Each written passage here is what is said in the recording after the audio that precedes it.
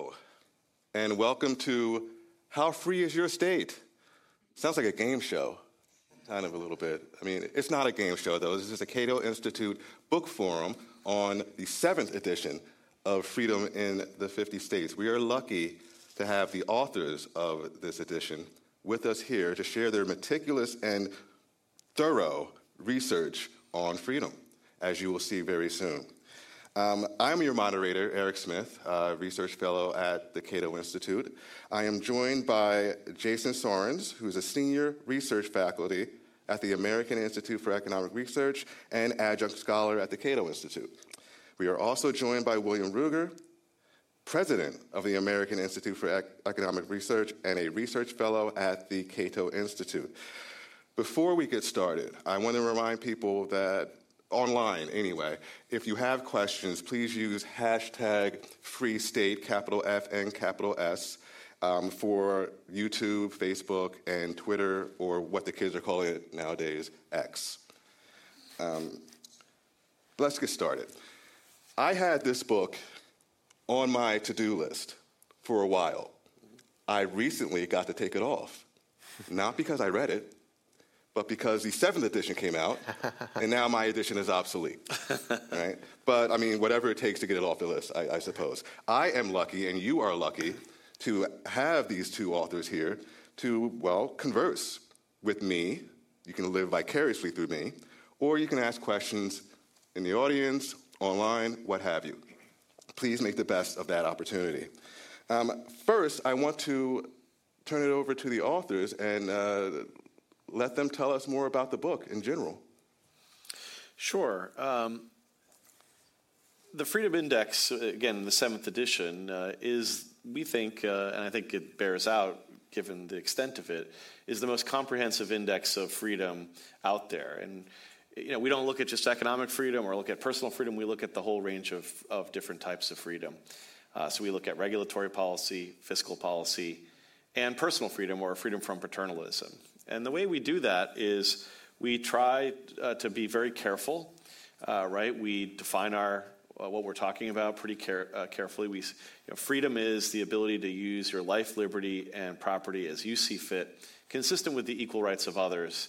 So that's the kind of like general American sense of what it means to be free. And then we look at those state and local policies that either infringe on that freedom or support that freedom. And, you know, we have about 230 top-line policy variables. And then we, call balls and strikes. We look at, which states are doing well and which states are doing poorly. And, again, we can get into a lot more about how we construct the index. But this is not working, by the way. I just wanted to let people know that. All right. There we go. There we go. So the first thing, and I'll turn it over to Jason to kind of talk about some of the construction. But again, we look at, here's fiscal policy, right? State taxation, government consumption, local taxation, government employment, government debt, cash and security assets. Then we look at regulatory policy. Here's the whole range of them. And then we look at personal freedom. So you can see that it covers a lot of different ground. But you may notice that we say incarceration and arrest, 6.7%. Where did we get that from, right? Did this just spring out of our head and we said, hey, we think that that's worth, roughly 6% of our freedom? No, of course we didn't do that. So I'm going to turn it over to my partner here, Jason Sorens, to tell us how we actually came up with those numbers. Okay. Well, to keep it very short and simple, one thing that's unique about this index is that we weight every policy variable, every input into the index, according to the value of that freedom that we find in the literature. So we look at the published literature, mostly in economics. What is the value of the freedom to those people whose freedom is at stake? So we don't look at any potential side effects that might be positive for taking away freedom. We're just looking at the value of the freedom to the people whose freedom is at stake. And so we use that actually then to weight these variables. We also have a constitutional weight if there's a policy that touches on something that's more of a fundamental right that's recognized in federal or state constitutions, then we give it a boost. One of the things so we've got personal freedom up here. One of the things that was a little bit surprising to us is, first of all, the gambling freedom is so high because we don't personally do a lot of gambling, but Americans do. Americans gamble a whole heck of a lot. They spend a ton of money on gambling, and so some states don't allow gambling at all, and there are a handful that don't allow any form of legal gambling, and then many allow lots of legal gambling. So there's really a wide range there, and so it ends up mattering a lot in our Freedom Index.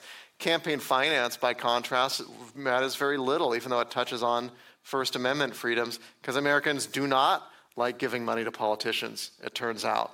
Spend more on almonds than on elections. So it's not a very valuable freedom to most Americans. And so we just kind of let the data speak in that sense. Yeah, and this is a way we can shield ourselves from just trying to measure freedom according to what, Ruger and Soren's like. Right. We're trying to have an objective way of measuring a normative concept. And this is in the tradition of a lot of social science. People study, to what extent do we have democracy in various countries.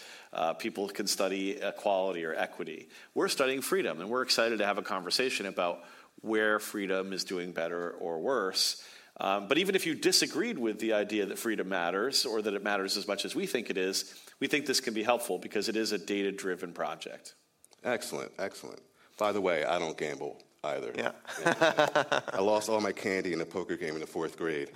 Haven't gambled since. Yeah, it's not a big thing for us. But there's a lot of things in the study that aren't big for us. I don't drink raw milk, but we also code that. It's a very small percentage.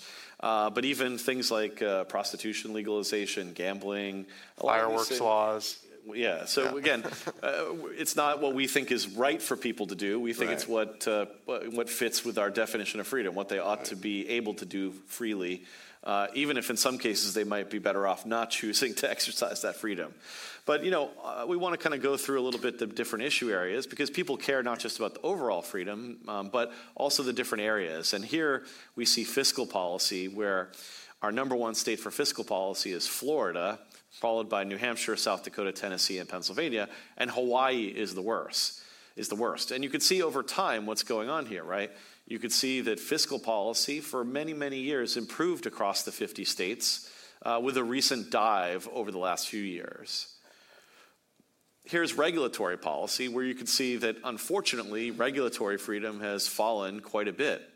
But Kansas has a real advantage here as the most free state when it comes to regulatory policy, followed by a whole bunch of other states that are in the middle of the country. And unfortunately for New Jersey, which used to have more of an economic freedom advantage, which is why it drew a lot of people from New York, New Jersey comes in 50th.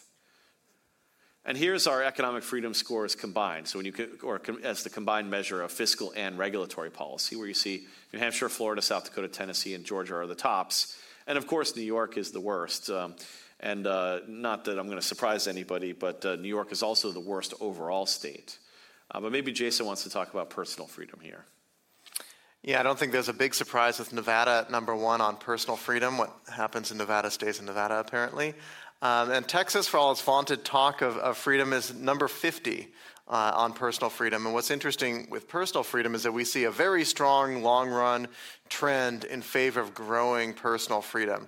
And this actually even excludes those policies where the Supreme Court has overturned state laws. So this is only policies that states control. So it doesn't even include things like sodomy laws and marriage laws and things like that. So personal freedom has been rising at the state level for over a decade.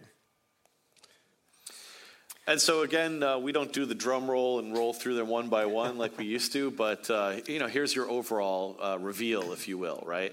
A few editions ago, Florida actually came in number one, but New Hampshire has maintained its crown from the last edition.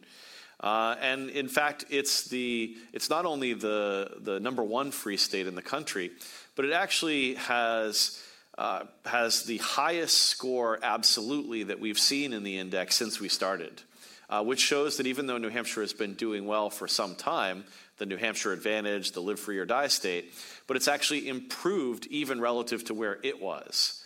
And I think that has a lot to do with things like a policy ideology that's friendly to freedom, but also maybe on the margins, the Free State Project, which Jason founded, I think has had an impact there. Florida obviously has been improving for many, many years, as has Arizona.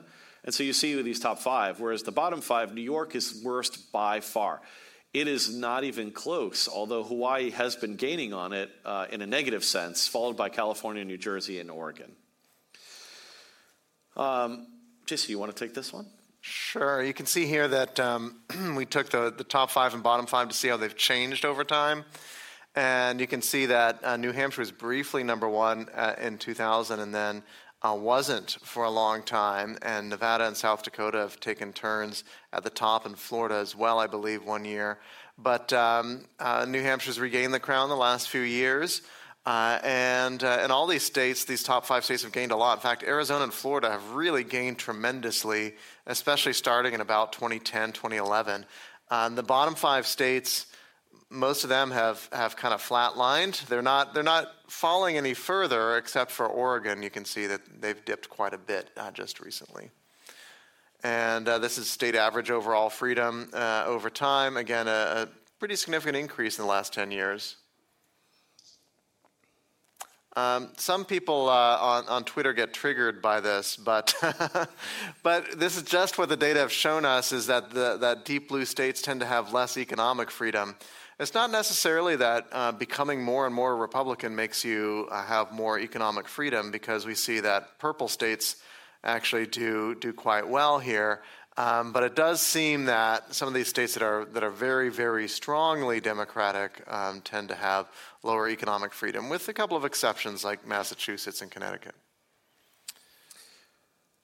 And then personal freedom.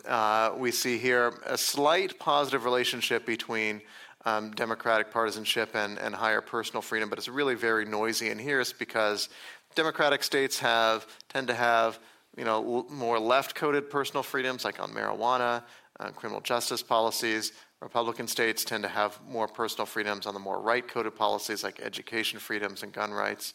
And so it kind of comes out in the wash.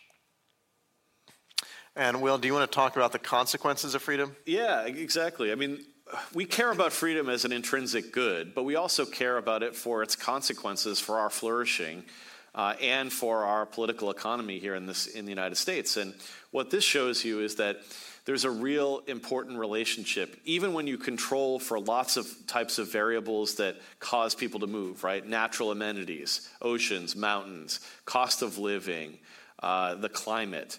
These are things that people move for, but they also move on the margins for freedom, and this shows that. And we have seen states that are less free, people are leaving them in droves, like New York.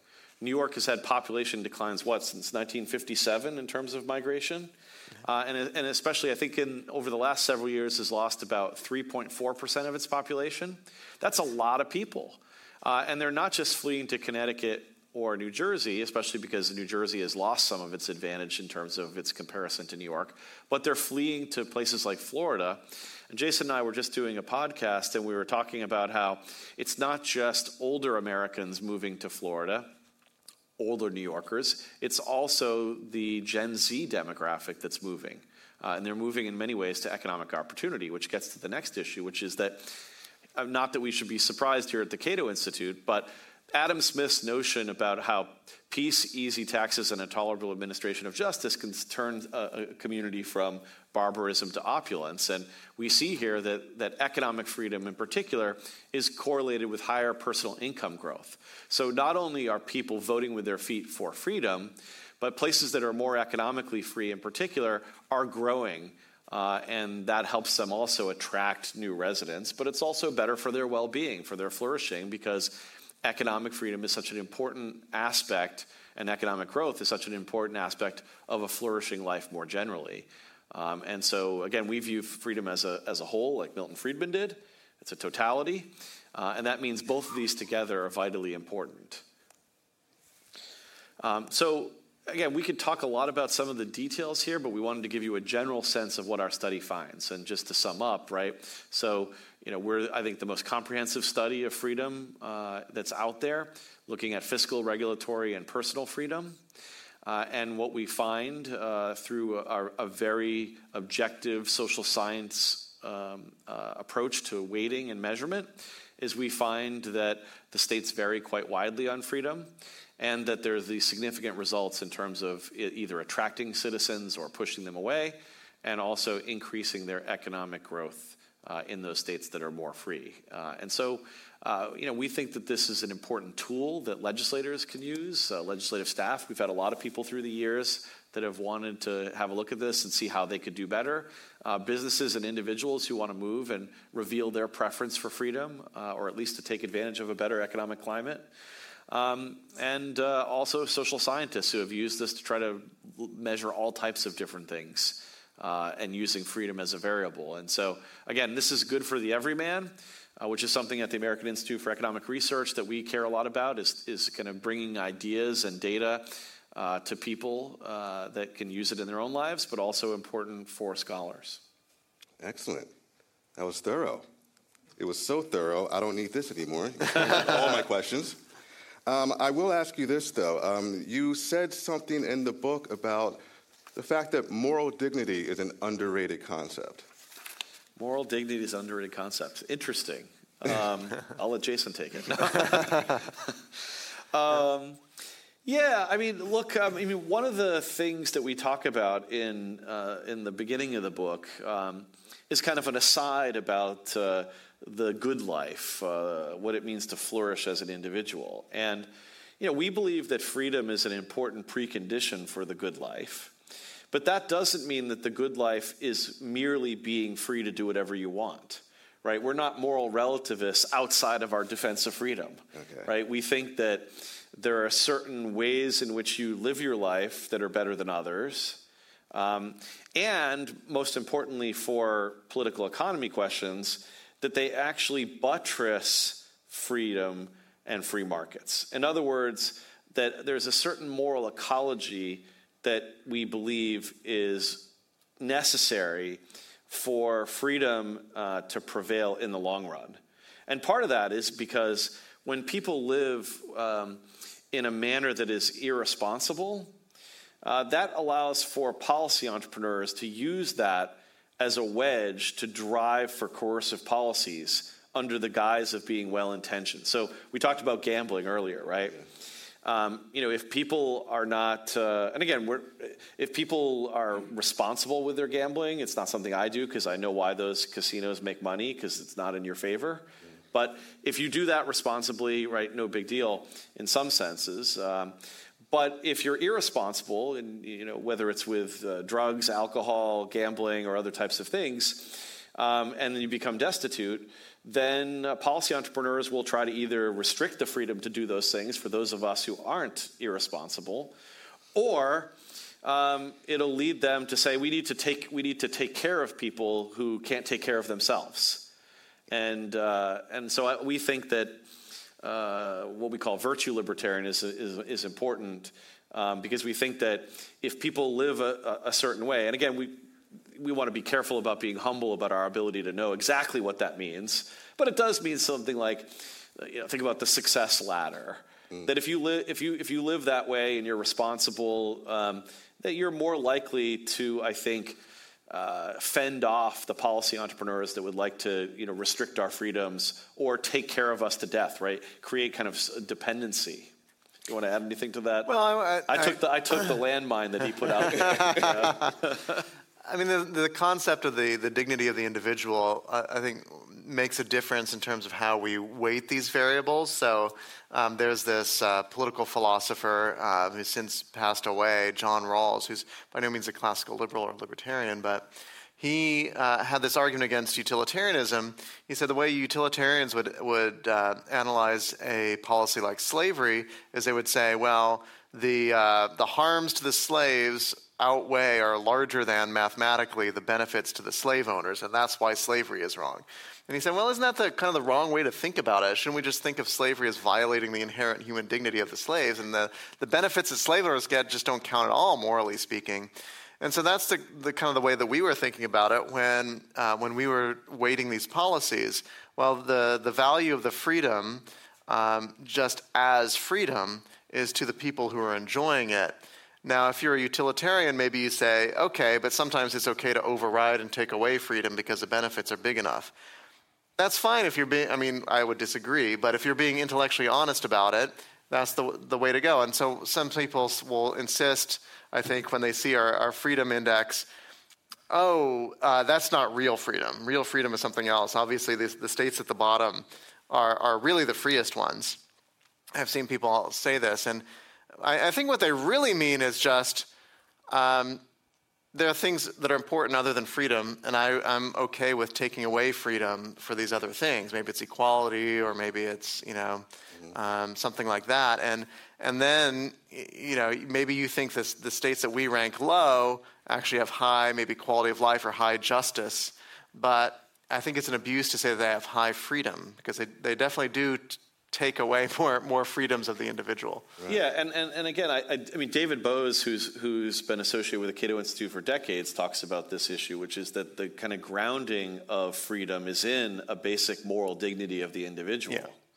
And I think that means that when we use coercion, and I'm not an anarcho-capitalist, I think that there are times in which state power can be justified, but we should think twice about it, because when you use coercion, you are undermining someone's moral dignity, because we should allow people to make decisions. Rational people should be able to live their life project as they see fit, and we respect their moral dignity when we allow them to do that. And when we restrict people's freedom, we're not respecting that moral dignity. Now, again, I think that states can violate people's moral dignity, but individuals can also, and that's why I answered your question the way I did, individuals themselves can undermine or erode the respect for their own moral dignity by behaving in certain ways. So again, there's a kind of a two-step process. States can violate your moral dignity, but you as an individual can as well.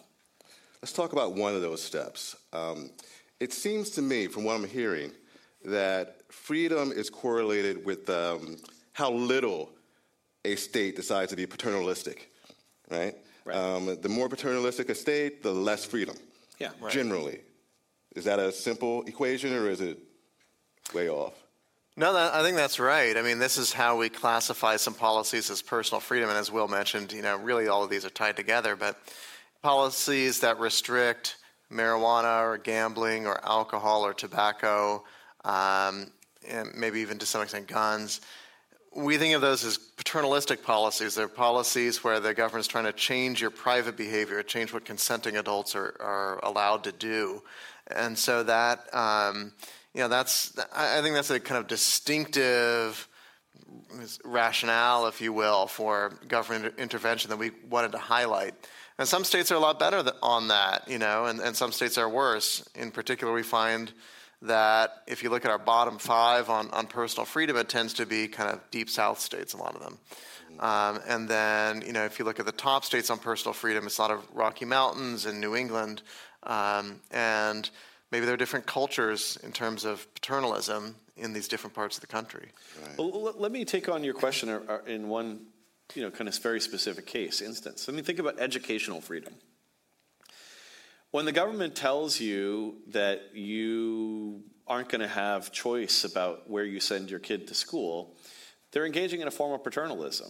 When they tell you that you have to have lots of requirements for your homeschooling approach, or when they're telling people that their private schools have all these reporting requirements or curriculum requirements or things like that, they're engaging in a paternalistic way. They're saying that they know better what education needs to be than parents or caregivers. And I think that the way a classic liberal, libertarian, even a conservative might think is that no, the people who care most about their children are the people who are their parents or their caregivers or relatives, and also that there's a kind of humility about what they know is best for any particular child, right? Some children will flourish under different types of options than others. I have a friend of mine who's a Montessori school teacher, and she thinks that approach to education is the best way. I might have a different view, but it also might be depending on your child and their particular circumstances. And is a government bureaucrat going to know that? Should we basically have zip code assignment? I mean, I find it absurd. Like, who would ever imagine that if we didn't have grocery stores, we said, hey, let's have grocery stores, but you can only go to the one that's in your zip code or your neighborhood. That's insane, right? We have much better grocery stores in this country than lots of places because, and again, like back to the Cold War, a lot of people who came to the United States from the Soviet Union were marveling at our grocery stores, right? Why? Because the free market provides. I don't think that our educational system has been as good as our grocery stores, in part because they've been more fettered by government paternalism. They think they know better, but in fact, it makes the situation worse. You two are definitely in the right building. I will say that. I think this is a perfect time to segue into COVID and how that affects freedom state by state. Take it away. Yeah, we have a whole section of the book on this. Now, of course, all the state-level restrictions that we had under COVID, whether it's lockdown, stay-at-home orders, business requirements, masking requirements, those have all gone away now. So in our index, they don't feed into our index. But it's interesting to look at how states did differ in their approaches during the pandemic and how that relates to freedom. And in general, the states that score higher on our freedom index also had less of a lockdown approach to the pandemic. And I think there's a room for disagreement among people who advocate strong individual liberty about exactly what the right policies are during a pandemic. I think in retrospect, this COVID wasn't like the Black Death or something. It wasn't something that was incredibly contagious and extremely fatal. And therefore, we need extreme measures to kind of protect people. And so I think a lot of people have come to the view that, in retrospect, maybe some of the policies that we undertook were too aggressive and caused too much economic disruption. And there have been some consequences from that we're still living with. Obviously, a huge gusher of federal money. Some of it went to state governments. A lot of that money generally got spent. It did not end up reducing taxes. We've seen state tax burdens actually go up during the pandemic. And we've ended up with a much larger federal debt as a result. So those are some of the economic consequences that we're still going to live with as a result of the pandemic. Okay. I believe there was a state that did nothing. South Dakota. South Dakota. Yeah. Although North Dakota ranks highest on the Miozy and Powell index. So there was Ben Powell from Texas Tech, looked at this and it's very interesting to see the variation. So a state like New Mexico is actually the worst on their index, and North and South Dakota were at the top. Okay. But you two are convinced you have the best index, right? The most comprehensive index. Well, again, this is an index of COVID This policies. is an index of COVID policies in particular. Okay, got it. And again, since a lot of these have gone away, between editions, if you will, these don't factor in. But we wanted to make sure that in the book we publish these, or reprint these, because it is important for people to have a sense of here's what happened in that time period, even though fortunately we've moved beyond that. It was important to, I think, show that. Because again, if those had continued in the same extent, it would have really disrupted, I think, the findings. Yeah. Okay. Very interesting. Looking at this online and newspapers and things like that, there are several articles singing the praises of New Hampshire, right, for being number one. Mm-hmm. There are 5 times more talking about how New York is last.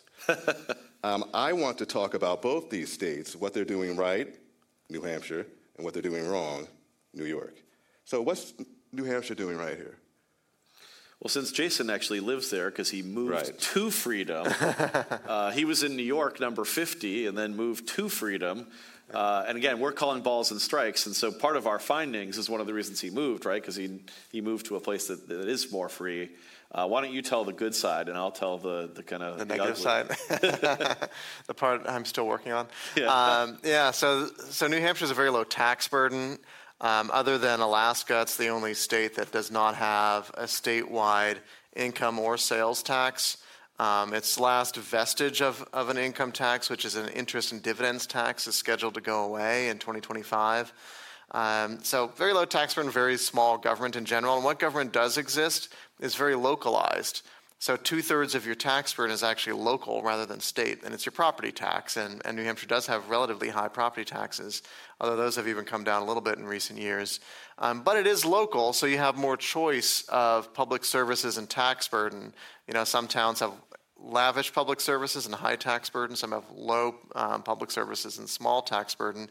And so we do give states a little bit of credit for that if you have lots of choice of local government and your tax burden is mostly at the local level. That gives you a slight advantage on fiscal policy.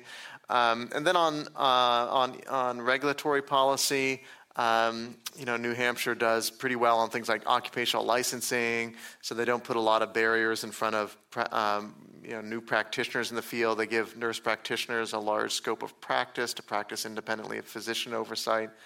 They do well on things like asset forfeiture, civil asset forfeiture they've reformed, which is the procedure by which law enforcement can seize your property and then auction it off without accusing or convicting you of a crime.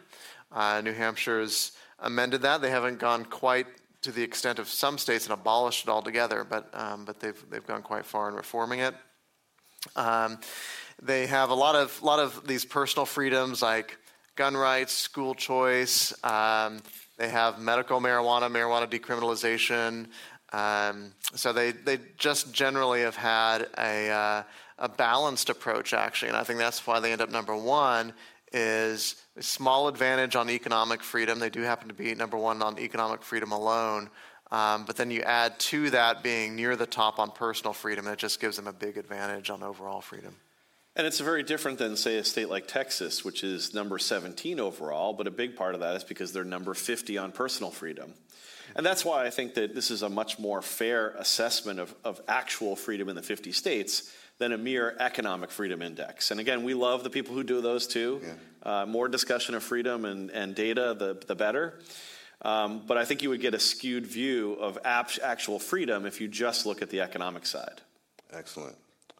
What about the bad things in New Hampshire? Oh, the bad things. I thought you were going to do the bad things, and I would talk about New York, which is basically all bad for the most part, right?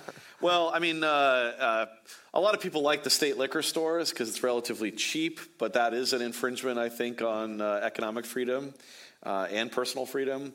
Tobacco taxes are particularly high. I mean, they're better than Vermont's, but that's not saying much in Massachusetts. Yeah. They also have state-mandated direct access to specialists, and so that is kind of an anti-HMO approach, right? It restricts the ability of insurance companies to offer a variety of different types of options.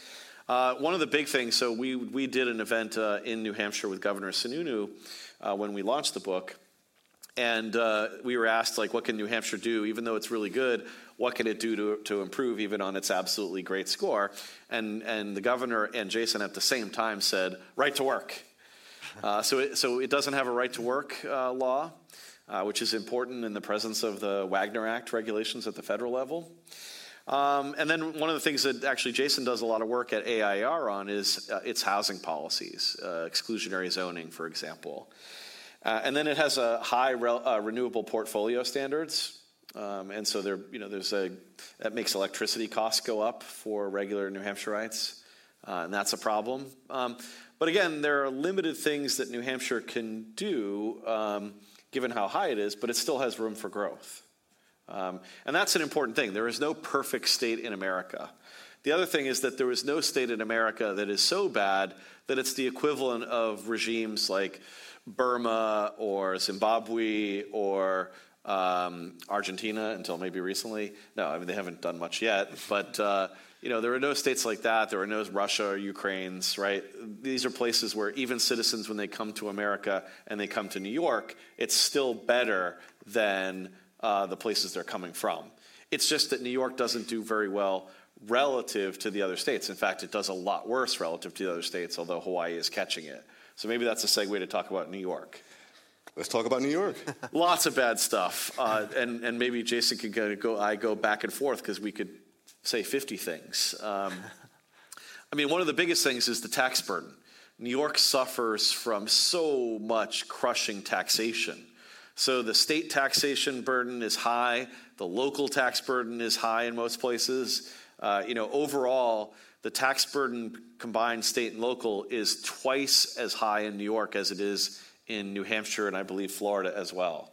That's a huge difference, right? I mean, think about how much money is out of your pocket to do whatever you want, whether it's gamble or buy raw milk, or whether it's to put your kids in private school, or simply to, light a fire with it. Like, the fact is it's restricting your ability to live your life project when so much of the fruits of your labor are captured by government, and we see that in New York. And it doesn't have to be that way. It's not as if New York's, services are better than Florida's or New Hampshire in area after area. And part of it is they pay their bureaucrats so much, and part of the problem in New York is the ability of special interests to capture government, including unions. It hasn't reformed eminent domain. It has rent control, which is something that like 90% plus of economists think is dumb. Even left-wing economists understand that rent control is a dumb thing. If you think about, the tobacco taxes are basically, prohibitive. They're so high that it stimulates black markets in these things, which is also not good. What else, Jason? There's so many things. No right to work law, obviously. Yeah, high minimum wage. Go down the list. It's got a lot of regulations. Recently they have done some things on personal freedom. They legalized marijuana, although they haven't gotten that quite right because they had all this sort of politically correct red tape about who's allowed to have a license. Right. And so as a result, you ended up with a lot of black market marijuana suppliers, and now they're going to have to crack down on that. And they haven't regulated public consumption either, so that's caused kind of a backlash to marijuana legalization there. So we'll have to see what happens there. But they've taken some steps there. They tried to tackle exclusionary zoning a little bit. The current governor did with a housing bill, but unfortunately it went down in flames. So that's another problem that they have is a lot of strict zoning laws, especially in Long Island and New York City itself, that drive up the cost of living. What else have they done that's good? I'm trying to think. They haven't done courts that much. courts force them to allow concealed carry of handguns. Yeah, they wouldn't have gone this direction. This is a bigger question. It's just, does federal restrictions on states' powers in certain areas increase or decrease liberty? And, in some cases, like with gun rights, federal court decisions have expanded individual freedom in these states when states have been coercive, right, when paternalistic. If you think about Jim Crow, obviously federal powers were helpful in eradicating Jim Crow. But a lot of times federal decisions, either court decisions or federal legislation, restricts freedom, like in the case of Obamacare, right? Health insurance issues where, there was more of a policy differentiation across the different states before the PPACA or Obamacare. And that limited freedom and limited, I think, innovation in those areas. The same thing with, in terms of, if you think about how some states actually take away local control. That can sometimes be an issue, although that's even a more fraught one, right? So, for example, in Texas, given the high local tax burden that they face, to what extent should the state try to preempt localities' independence on some areas? And you see that with guns too. So states oftentimes preempt localities from imposing gun restrictions. So that's where you can kind of get into the, and I'm going to say this since I'm at the Cato Institute, right? Do we want a utopia of utopias a la Robert Nozick, in which smaller communities should be allowed to have more restrictive policies and states and the federal government should allow them to do that? Or should the federal government and states have some kind of minimal level that they impose on localities so they can restrict what states do? And of course, the Bill of Rights is obviously something that protects against state intervention. And then when those were nationalized by the Supreme Court, that restricted states from doing certain things. And so I think that's a more robust debate about at what level of government should decisions be made. I think ideally they allow more and more freedom, and also I think decentralization as long as like a basic level of rights are respected is probably a good thing too. And so, for example, some state preemption or federal preemption we should be very concerned about. Okay. I do have a question about government spending. You talk about that throughout the book. That includes employment, correct? Paying employees. Mm-hmm. Intuitively, that sounds like a good thing. Mm-hmm. Why isn't it? Yeah, so public employment is a negative on our fiscal policy measure because of the fact that public employment can crowd out private employment. And so, we look at, for instance, states that have publicly owned hospitals or utilities. That drives up their public employment figures. And so there you're not having as much of a kind of private marketplace because you've got government ownership of enterprises, really, that, from our conception of freedom should be private enterprises, right? And so to weight that, we look at the literature on what happens to private employment when you have an exogenous and outside increase in public employment. And the literature does find a negative effect of increases in public employment on private employment. And so for us, that ends up being a diminution of freedom, given the background of, government is the one that has the taxation authority. And so the more that they kind of compete directly against private employers, they're really kind of putting their thumb on the scale and limiting the freedom of the market. But one thing on this is that, no offense to the anarchists out there in the crowd, but we're not anarchists, so the optimal level of government employment would not be zero for us. But we're not even close to that. And so we're talking about variation among the states. And even the states with the lowest level of government employment and government consumption are doing lots of things that they shouldn't be doing. And so there's a lot of room before you reach that barrier where we're really cutting into the basic core functions of government. So, for example, I'm against defunding the police. I think it's a lunatic idea. It's not good for public safety, even though I'm someone who believes in criminal justice reform in terms of qualified immunity, which is a big thing the Cato Institute believes in, or excessive sentencing reform, militarization of policing. But we wouldn't want public employment in police to go to zero in our worldview. Now, I know there are people who are anarcho-capitalists who would like to privatize all this. I think that's naive and a fantasy because we're never going to get there, even if it were optimal, but I don't even think it would be optimal. All right. Trying to stimulate maybe some questions online. Thank you for the segue. I was about to go into questions online and in person, actually. So what I want to do here is ask one from the audience, one from the website, or rather Twitter or Facebook or YouTube, and do it that way, if you don't mind. So I saw a hand.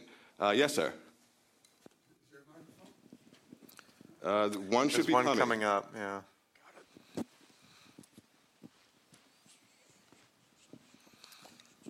And are we doing the Jeopardy rule? It has to be a question? Well, it is a game show.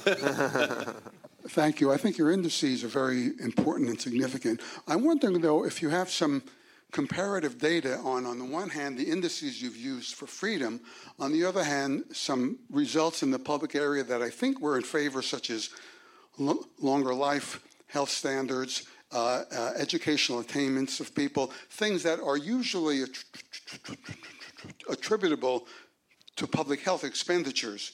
And I'm wondering if there's one way you can look at the scale. On the one hand, your freedom indices, on the other hand, indices of health and other types of public well-being. I think that's a great research question. I think you should that scholars should use the index in that way. We've looked at migration and growth, so we haven't ourselves looked at some of those health indicators, but that's certainly a way you could use it.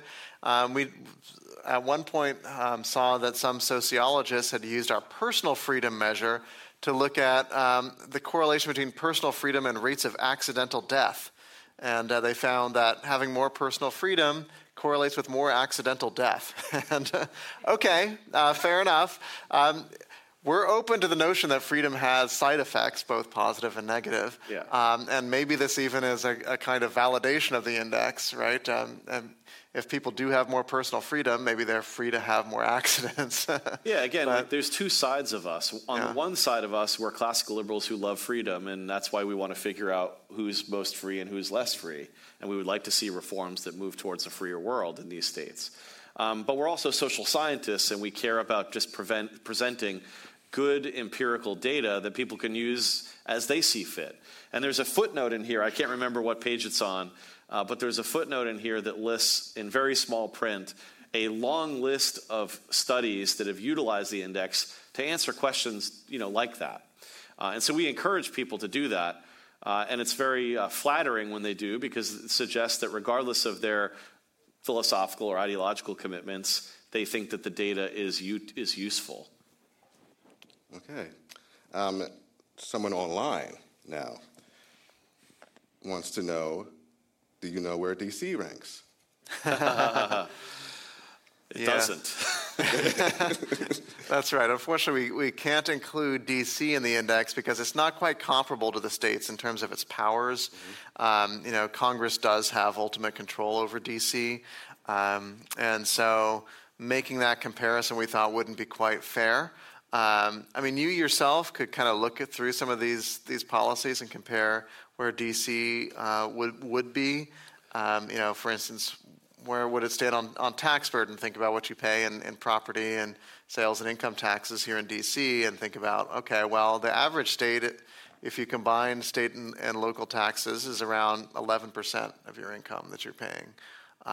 So are you paying more or less than that? That kind of gives you a sense of where D.C. would be on that. Yeah, and then there's a natural follow-up to that is, well, what about Puerto Rico? Yeah. Also not a state, and so harder to compare. But we actually had a couple of scholars down in Puerto Rico who expressed some interest in us trying to look at Puerto Rico, not as an exact comparison where we would put it in the rankings, but where we could try to measure where Puerto Rico stands. And there are people who think that Puerto Rico and D.C. should become states if they ever did, which I don't think is imminent. Yeah. Sorry, D.C. But then we'd obviously want to add that. And so it might be fun to look at D.C. and Puerto Rico in the next edition just to see, even if it's a standalone appendix, and say, hey, where do things look like in these two places? There are several questions about U.S. territories. So, okay. Yeah, you guys appreciate, you may want to look into that. Yeah, again, you could look at Guam, other places. It's hard to imagine anytime soon, given the politics of this. If we didn't have a Senate the way we do, which I'm glad we do, actually, I think it's a good system, then you could imagine it would be easier to take in states like that. But given the politics, unlikely anytime soon. Okay. Audience? Yes. Sir in the back. Hi, thank you. Good results. I live in Texas, so you have some real interesting results for Texas. Number 5 in fiscal freedom, but number 50 in personal freedom. So I wonder if Governor Greg Abbott calls you this afternoon and asks for your advice on what to do. Are there things that the state should be working on to improve the level of personal freedom? Or maybe one suggestion is to do nothing. Would it be better just to leave everything alone and don't try to change anything? If they improve their personal freedom, is that going to decrease fiscal freedom or other kinds of freedom? Well, they've been working on expanding educational choice in Texas, and that would help. And I haven't looked recently, but weren't they just in a special session on this? Yeah, it failed. It failed. But that would improve it. They did improve on gun rights. We used to joke in earlier editions, especially I used to live in Texas, in Comal County, Wimberley area. And I used to joke with my Navy buddies down in San Antonio that Vermont had better gun laws than Texas did. But Texas has improved on that. The biggest issue is that their crime-adjusted incarceration rates are really high. And you could say, that's libertarian ideology. If you care about public safety, you have to put people in jail. Some people deserve to go to jail. I think that's true. But look, Governor Rick Perry, the Texas Public Policy Foundation, lots of conservatives in what is called the Right on Crime effort were in favor of changing Texas laws because they realized that, they had an incarceration problem. And that drives a lot of Texas's problems on personal freedom, despite the fact that they have improved because of things like Right on Crime and Governor Rick Perry and others. But it hasn't improved nearly enough. But if these reforms do have an impact, particularly when it comes to like things like victimless crime arrest rates, which we measure as well, then maybe you will see Texas improve because they do have other things that they do well on, particularly if they could handle education freedom. I find it absolutely absurd that a place that cares so much about freedom would not have a better educational system. I understand the politics of Texas for why this happens, but it shows you that the commitment to freedom that Texas usually talks about is some measure true and some measure hype. And I hate to say that about the great Lone Star State. It's a great place, but it needs to do better if it wants to continue to talk about freedom. Yeah. I mean, it is one thing to punish violent criminals, which we all support, and there's even a case for increasing spending on policing to accomplish that. But Texas is one of a handful of states where you can get life in prison for a single marijuana offense not involving kids. Like, so if you're just caught with enough marijuana, you could go, theoretically, I don't know how many people have, but you could go to prison for life. It's just like one indication of the way their criminal justice system is set up to be excessively punitive on some of these issues.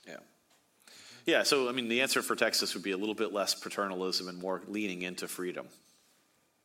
That's my challenge to my friends out there from Texas. I have a question from social media. Is there any advancement in challenging the constitutionality of qualified immunity? What steps are needed to bring about their reversal? The laws. Yeah. I mean, I'm not an expert on this, but I think Connecticut is one state that has improved on that margin and helped them on personal freedom. Yeah, Connecticut, maybe surprisingly, was our most improved state over the last 2 years. And it had to do mostly with legalizing marijuana and abolishing qualified immunity. So, that's a state that's done it. New Mexico has done it, and I believe Colorado has done it as well. I don't know if all of those have completely gotten rid of it, but they've certainly reformed it substantially. So this is a policy in our index. It surprisingly does not have a very large weight because it turns out we relied on some of the research on how often qualified immunity is used as a defense at trial. And it's a handful of cases a year nationwide. So, yes, it may offend our sense of justice, and this does, in fact, I think, get our constitutional weight. It doesn't affect that many people. So it's in there. It's not a huge part of the index, but it is something that could appreciably increase a state's score, given that so few states have taken this reform. Yeah. Okay. And again, on a lot of variables, I mean, we only measure things, policy areas, where the states actually have a differ, or at least one state, right? So like with prostitution, there's only one state. There used to be 1.5 states, right? It used to be Rhode Island, and was it only in Providence, maybe, or was it? It was.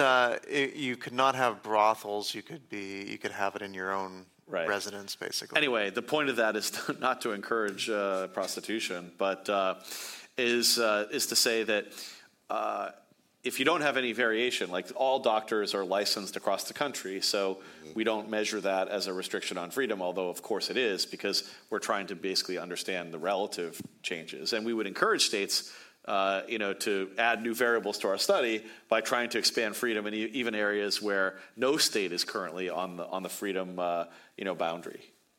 Okay. Any questions from the, yes?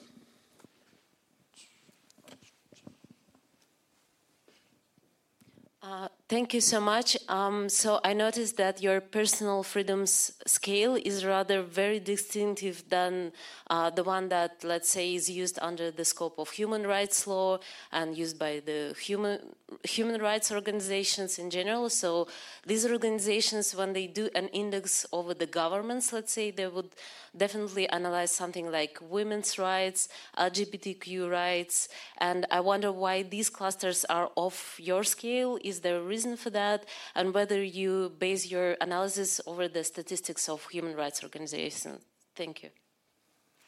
I think it goes back to variation across the states. So we do have same-sex civil unions and marriage in there, but of course that is now nationwide. Sodomy laws are in there. That's now nationwide. We do have, whether a state has in its state constitution an equal rights amendment, so guaranteeing that government may not discriminate on the basis of sex. So that's in there, and that there is some variation across the states there. I think just in the U.S., you don't see quite the variation that you have internationally on some of these issues, but we're definitely open to including anything that's, relevant to freedom in those areas. Yeah, and the other thing too is that when it comes to, say, abortion, there's nothing within classical liberal or libertarian philosophy that has a theory of when life begins. It's exogenous to the kind of political philosophy. And therefore, you can be a libertarian, a good libertarian, depending on your view of when life begins, depending on the kind of type of abortion policy regime they have. So if you believe life begins at birth, or anywhere between then and birth, or at conception, or anywhere between conception and birth, that's going to affect whether the state is rightly or wrongly restricting abortion. So we don't include it in the main index because we don't want to take a view.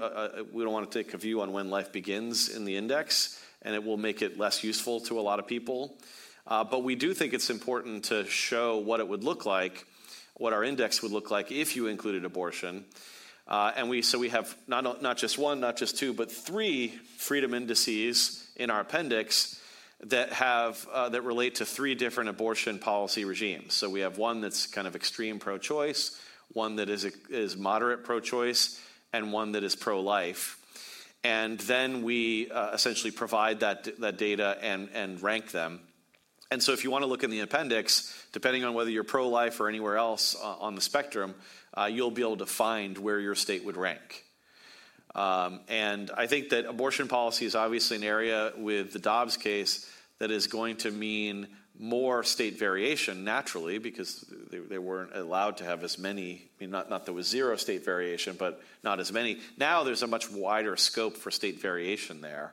And again, how well you like the different abortion indices is going to depend on when you think life begins, or when personhood begins, or any number of other ways you might measure when it's okay. But I don't believe that very many libertarians would say that the state would have no role in protecting life at some point. Now, there are lots of weird conversations that happen over at various libertarian things about should you be allowed to own nuclear weapons in your basement. I tend not to enjoy those conversations. But there are people who say, look, you should be allowed to, kill your kid up until 5 years old or something. That's silly, I think, my own sense. But I think there is a robust conversation among libertarians about when does life begin, sometime between conception and birth, and how do you measure the state restrictions? Yeah. Okay, we have a little time for one more question. Is there a way to use your list and the Heritage Foundation's or Freedom House's list of the freest countries and extrapolate if, say, New Hampshire were freer than Switzerland? That is difficult. I won't say it's impossible, but you'd have to gather some of the data, at least on the sort of top countries out there, on all these other variables. So how would they score on, education choice and firearms and marijuana and labor law and all that sort of thing, and it'd be quite an endeavor because those international indices don't include the same variables. But yeah, I think it would be a worthwhile effort, and I do think the variation among the states is enough that it would probably change some of the rankings in terms of where the U.S. sits, right? Really, where you are on that international scale may depend on where you are in the U.S., which state you live in. Yeah, and one thing I would add is this is a major difficult challenge to measure freedom across the 50 states, just in terms of, 230 variables times 50 states times 2 years every cycle we do the addition. That's a lot of, and there are also subvariables, right? That's a lot of data collection. And especially when you're going to statutes to code the data, you have to have, if you tried to do this internationally, it would be probably like as big a research project as I can imagine, and I'm not sure anybody could do it. That's why the international indices, which I like, and I respect the scholars who do them, their data is a lot less granular than ours. If you were trying to, for example, even just learn whether raw milk sales are legal in the 180 countries in the world, that would be very hard given language skills. And then think about education policy, or things like alcohol policy, for example, in the United States might be more complicated than in a lot of places in the world, but that's a really hard one because you have to read statutes and understand what part of a restaurant can they serve alcohol or not, and you have to do that. It takes us a absolute ton of time to do this coding. And thank you for the patience of Eleanor O'Connor for help for understanding how difficult that is. Because it's a real challenge. And so doing that multiplied by 180 states, and then you add in Switzerland where you have the canton system, and having to do that. It'd be cool to have a Switzerland Freedom Index. And maybe if you got enough researchers doing their particular states, then you could kind of aggregate. But I think the one of the reasons why there isn't such a thing in terms of a really granular, in-depth international freedom index that could be as comparable to the freedom index for the U.S. is because of that real, all the burdens of research. Do you agree? Yeah, no, it's daunting. Yeah.